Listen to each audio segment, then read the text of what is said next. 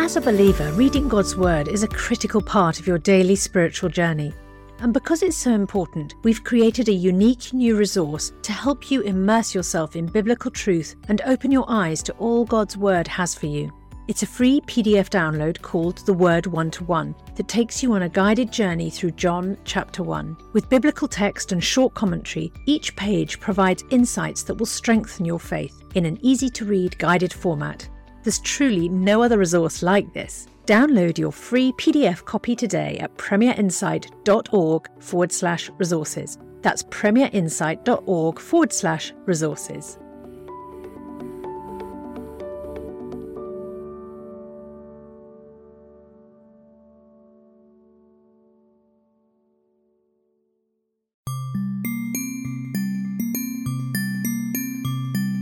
Matters of Life and Death, a podcast from Premier Unbelievable.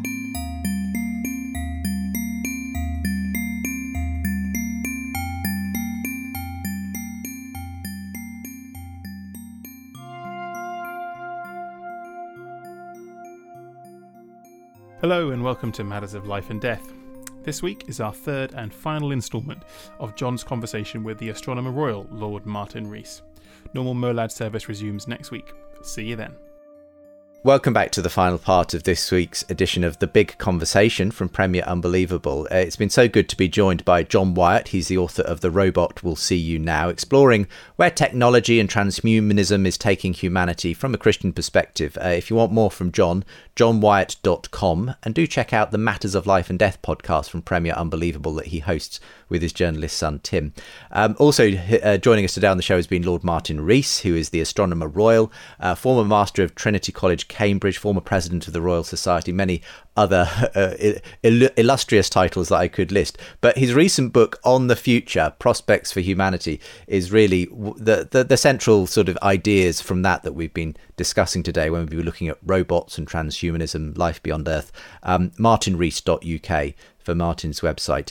I did want to open up that question of what the long future may look like. I've mentioned transhumanism, and there's lots of ways in which that crosses over between, robotics and biotech and everything, but people even question whether humans will be part of the future. You referenced this a bit earlier, Martin.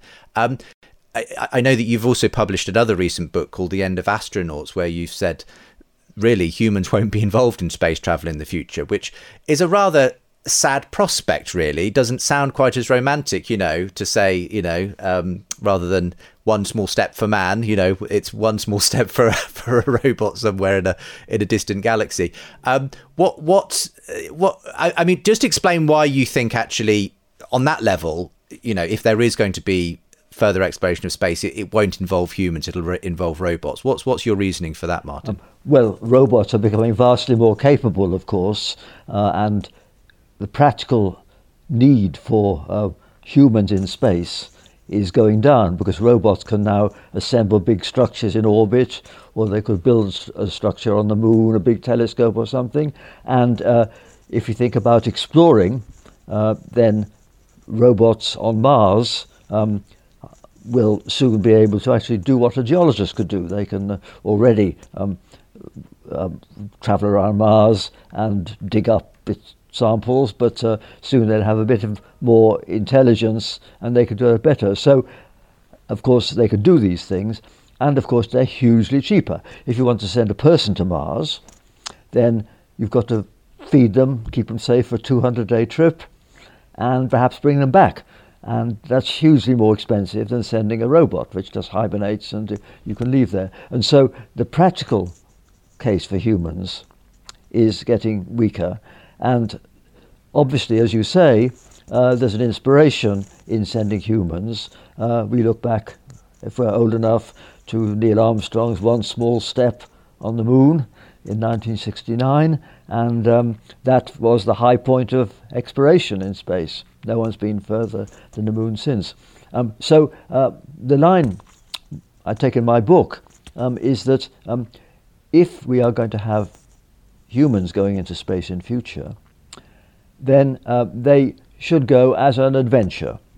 And this should be, I think, not paid for by the taxpayer, because if the taxpayers send civilians into space, they've got to be very risk averse. Whereas if the billionaires pay for it, then first of all, it's not our money in the same sense. But secondly, they can launch the kind of adventurers, people like Sir Ranulph Fiennes, or people who go hang gliding and all that, and even some people who will be willing to go with one-way tickets. In fact, Musk himself has said that he wants to die on Mars, but not on impact. He's now, I think, 51, and when he's 90, maybe he could go, and we should cheer him on. I think robots, of course, can do all the exploration, and they can, of course, go far beyond Mars, where humans never could. But the role of humans is nonetheless very interesting, because supposing that there is a small community of these bold pioneers living on Mars, which would be less comfortable than living at the South Pole or the ocean bed, but there could be people there, then at the end of a century they will want to use all the techniques we will then have for genetic modification and cyborg to adapt their progeny to this very hostile environment, very different from the Earth. Now, here on Earth, we're pretty well adapted, and also we are going to regulate all these techniques for ethical and prudential reasons. But these guys on Mars are away from the regulators. And so my line in our book is that if there is going to be a sort of post-human species, it will be the progeny of those crazy pioneers on Mars who will have the incentive and not the constraints which we will have on Earth. So that can happen. And of course, this leads to the question of the far future, because we know that the solar system has billions of years ahead of it. And in even a few centuries, then there may be a species different from humans, maybe mainly robotic. And if they are electronic rather than of flesh and blood, then they may not want to stay on a planet. They won't need an atmosphere. They may prefer zero gravity, and they'll be near immortal, so they can go on interstellar voyages. So a scenario of the far future is that entities which are electronic progeny of humans who went to Mars will spread through the galaxy. And of course, this raises a question which astronomers always asked: are there aliens out there already, or will the galaxy be awaiting our progeny? We don't know. But electronic entities may be our remote descendants, and the ones who can actually go out into deep space. And that, of course, still begs the question of whether they will be zombies or whether they'll be intelligent, but they will be capable of surviving for millions of years and making these long voyages. Be interested in your thoughts on. So that's a scenario for the long-term future. John, what do you think of this sort of idea of post-humans who are effectively, advanced robots who are actually our ancestors? Once we've, I don't know, died out or Earth becomes uninhabitable, it's them that will be taking things forward in the far future. I mean, it's a fascinating prospect, isn't it? And I think it's much closer to science fiction. These are very common science fiction tropes. Yes, absolutely. And I think one of the fascinating things about this technology is that whereas previously, whenever a new technology came, we got the technological advance first, and then we got the artists and the writers and the novelists who wrote about it. So we have the Industrial Revolution, and then Dickens writes about it, and so on. What's unique about this revolution is that right from sort of Mary Shelley and H.G. Wells, people have been speculating about the future of the human race and the technology and post-humanism and so on. And so there's a very interesting interaction between the science fiction and then the actual technology. And I know that some of the technologists in Silicon Valley, they're actually trying to make the science fiction come true. I mean, Elon Musk has said how much his science fiction background and Asimov, Foundation and Empire, all these kind of big themes of life across a galaxy, he's now trying to make this come true. I mean, my own perspective is that I suspect the drive for human enhancement is going to be massive on this planet, not just on Mars. And in many ways, what we're seeing already is a kind of low-tech human enhancement. I mean, the idea of cosmetic surgery, of gender-changing surgery, of recreational pharmaceuticals, this is all low-tech transhumanism. And what's going to happen? And it shows that there is a sort of inexhaustible appetite for us to improve our bodies. And I suspect that as the technology advances, there's going to be more and more demand for sophisticated technology to improve our bodies. And I think the question we're going to have to ask is, are we satisfied? I think there's going to be a campaign for real humanity. There's a campaign for real ale that says, we don't want this this kind of fizzy stuff. I think there's going to have to be campaigns for real humanity. That we think, actually, you know what? I think this old-fashioned Mark I Homo sapiens, I'm quite satisfied with that. What about you, Martin? Yes. No, I completely agree with that. I think we ought to restrain all these developments. We should restrain all these developments here on Earth. Because we're well adapted to the Earth and we don't want to change it too fast. I agree with that. And that's why I think it will be the crazy guys on Mars who are away from the regulators and who are ill-adapted and have reasons for trying to change their descendants. So I think they will pioneer these things and we should cheer them on, but we should restrain that happening here. And to take a more recent example, there's the establishment just very recently of 3 labs called Altos laboratories to extend lifespan. These are funded by billionaires who, when young, wanted to be rich, and now they're rich, they want to be young again, and that's not quite so easy. And there's one in San Francisco, one in San Diego, and one in Cambridge. And I think if they succeeded in enhancing the lifespan of a few privileged people, that's a really fundamental kind of inequality. And that's something I think we ought to put the brakes on. I mean, even if everyone could do it, it's not obviously a good idea, but certainly a few people who have conquered death to a greater extent than the rest of us is a really fundamental kind of inequality. So I'm very much on side that since we are adapted to living on the Earth, we've got to preserve it as it is, and to a reasonable extent preserve ourselves and distinguish between remedying defects and enhancement. I was going to ask then, one is good, one is less good. In that case, Martin, I mean, as someone who doesn't have any particular religious beliefs, why for you is there that sense of sadness at the idea that humans might one day go extinct and be replaced by, some sort of robotics, advanced technology that we had created? Because, as you said, some people just say, well, we're just this blip in, a vast, cosmos going on through billions of years. Why should we privilege our particular moment in the sun over what may come after us? Why is it just a sort of sentimental attachment to humans? What is it, Martin? Well, I mean, I suppose there's a kind of chauvinism. Being a human being myself, I mean, I do care about our species, and I admire the beauty and wonder of this world and its variety, etc., in which we have evolved over a 4 billion year process, and I think we want to cherish this. But nonetheless, in the broader perspective, there may be all kinds of life out there already, even more wonderful than the Earth, and there could be descendants, if you think on timescales of millions of years, not just centuries, descendants of humans who also are very different. So I think in the grand cosmic perspective, then we may be just a blip, but I think we are entitled to a bit of chauvinism for the human species.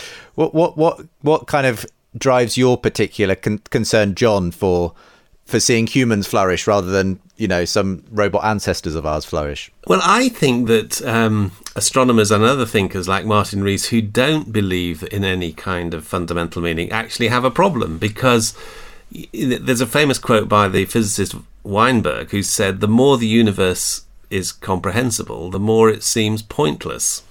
And it's that as we talked earlier about this human longing for meaning, for longing for significance. And so I think that we need some bigger story than just, well, we happen to be a sort of cosmic accident which happened to evolve for completely meaningless reasons, and we happened by a great fluke to enjoy it, and then we went out, bonk.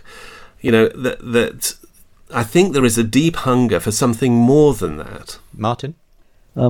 I think I disagree in two respects. First, I think we can make our own meaning in lives. I don't feel my life is meaningless.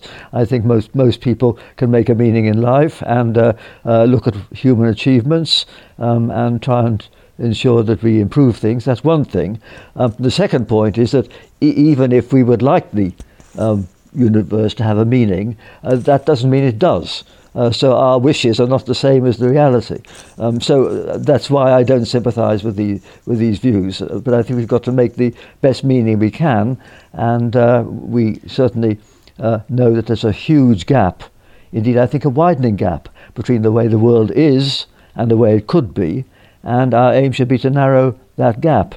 And I think we should do that as human beings. And I don't think any perception about what is happening in the wider cosmos should diminish our motivation to make meaning here on Earth. John, any response to that? Well, I still struggle with how you can have... I think what Martin is expressing is a view which is often said, is that basically ethics, morality, all of these are just human inventions which our clever human minds sort of invent. We invent that certain things are good and certain things are evil. We pretend that it matters whether you love people or whether you torture them. But actually it doesn't. These are just stories we tell ourselves. There is no fundamental linkage between morality and reality out there. And I think most people really would struggle with that, and my own belief, as a Christian, is that actually morality is objective. It's out there. We don't invent it. We discover it. We discover what is real. We discover what is true. We discover what love means. Well, of course, there's some people who think it, like Kant, who thought it was objective, but that doesn't mean that it involves a God. So I think there's a separate question of the extent to which ethics is objective rather than subjective, from the question of whether it's imposed by a God. And then, of course, there's a question of is the statement that God is good a tautology or not? So I think there are all these deep debates, and I'm not an expert in any of them, but I don't think we need to abandon the idea of improving people's lives by their own perceptions simply because we don't have any religious beliefs.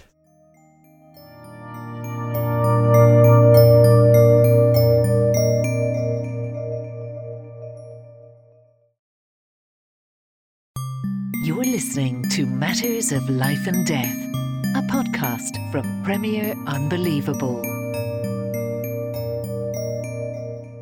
I suppose that for me, that whole concept of the idea that one day humans might be replaced by robots, and the question of whether we could know actually whether they would actually have the same meaningful experience as us, even if they appeared to all intents and purpose, appear to be having interactions.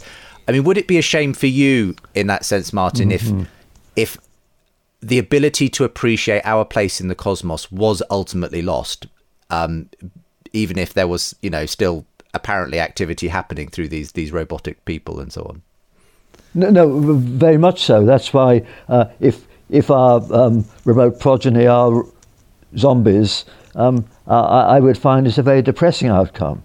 But of course, the universe isn't necessarily going to be the way that pleases us as humans.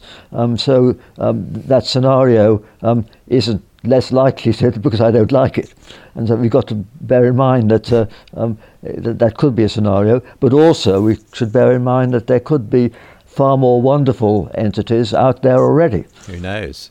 Well, that would be a whole other show to explore. Scale of the universe. We could be unique, but on the other hand, we're not. Yes, it's been such an interesting conversation between you both. Any final thoughts as we end this, John? Perhaps you'd like to start, and then I'll pass to Martin. Well, just taking this conversation on, that what the Christian understanding of what it means to be human is it explains the fact that there seems to be this mysterious link between us as these carbon-based life forms on a particular blue blob in the galaxy and this vast universe out there.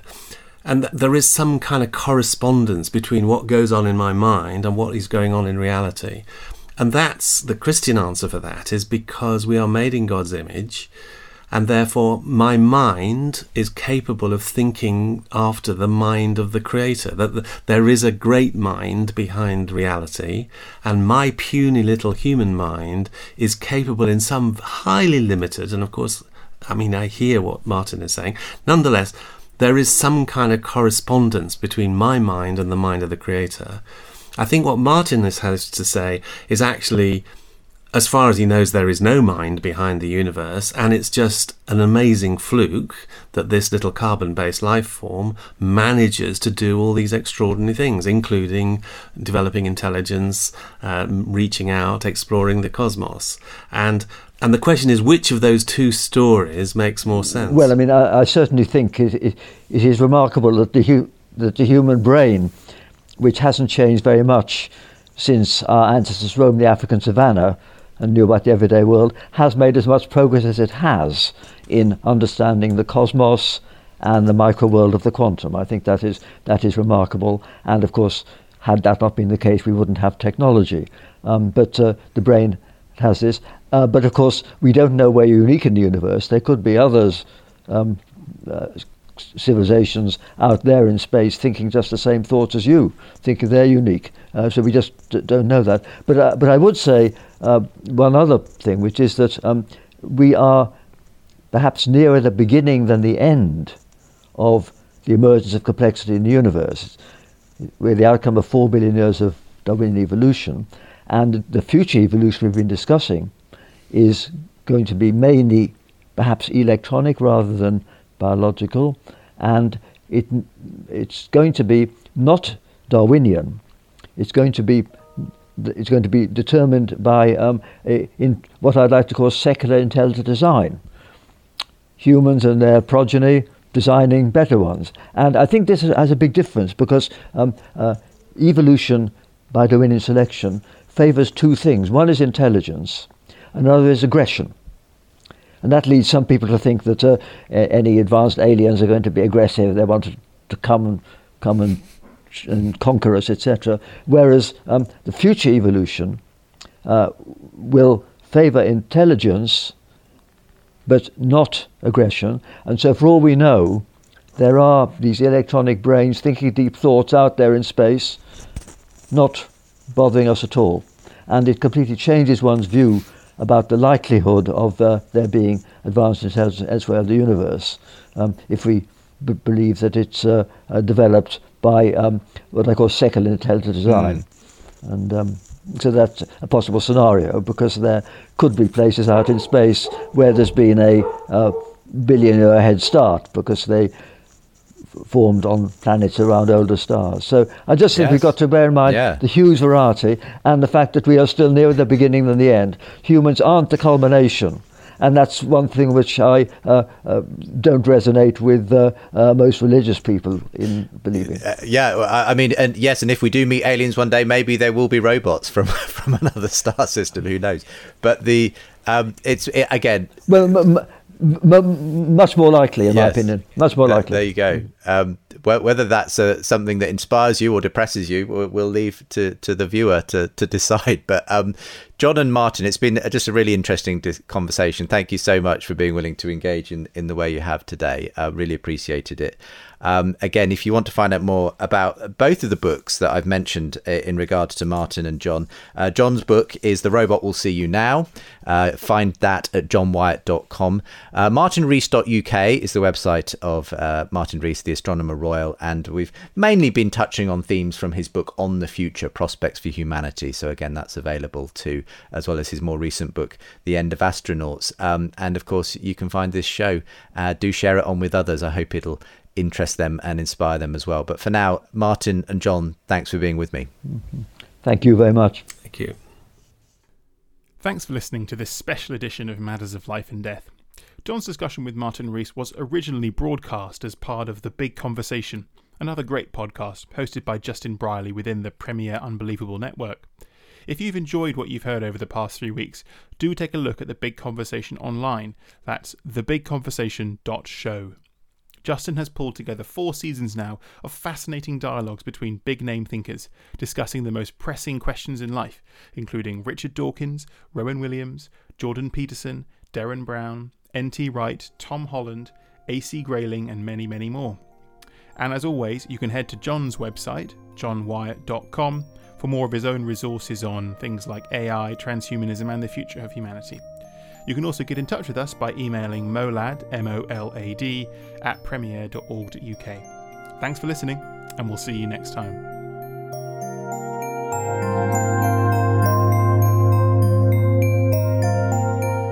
You've been listening to Matters of Life and Death, a podcast from Premier Unbelievable.